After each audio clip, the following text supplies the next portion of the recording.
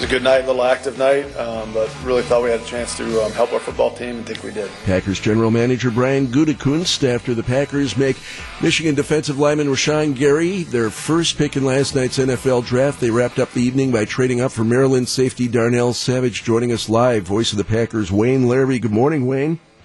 Good morning. So, Rashawn Gary not on a whole lot of mock draft charts for the Green Bay Packers last night. The good news, a lot of potential. Bad news, unfulfilled potential in his college career.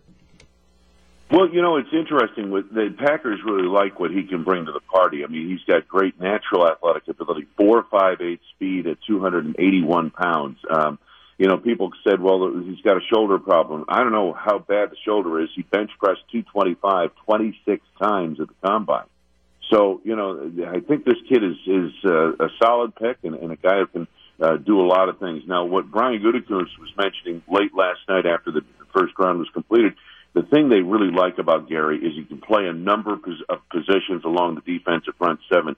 He'll start it out at outside linebacker, but he can play with his hand on the ground at defensive end. He could even move inside or rush the passer from there. And that's something the Packers like in their defensive players under Mike Pettin is versatility. Wayne, when they're making these picks, it's not just about the skill set that they bring, but it's also where their head is at, too, isn't it? Oh, yeah. I mean, it's a whole component that they put together. And here's the other thing, Gene, and Jane, to understand that when you talk about mock drafts, okay, we are looking at stuff that is media information for the most part. I understand some ex-scouts do a lot of these media reports that you read, these draft reports. But what the teams are looking at is a whole different level of information on these kids, a much deeper level of information. Furthermore, everybody has a different way of evaluating players, each team, and they evaluate players to how they can fit in their system of offense and defense. Voice of the Packers, Wayne Larrivee. Oh, I'm sorry, Wayne. Just resetting. Wayne Larrivee joining us live on WTMJ. Go ahead, Doug. All right. Hey, Wayne.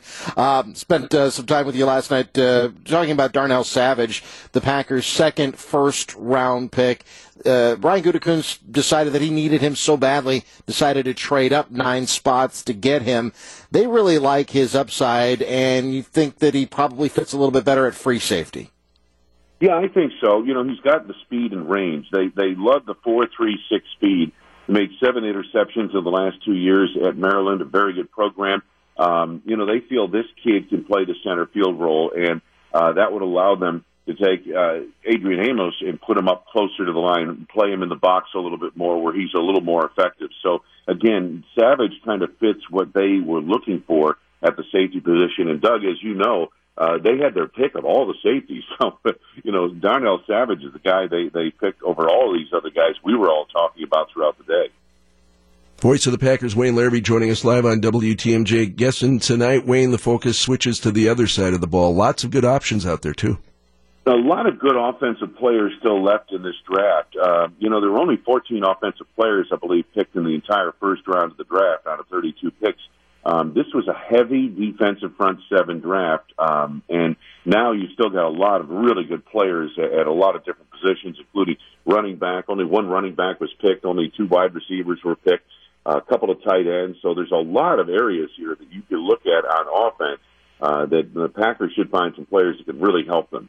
Wayne, great stuff last night, and we look forward to working with you. You're going to join us again, in fact, Monday when the draft wraps up to give us an overall look at how the Packers did. So we'll talk to you then.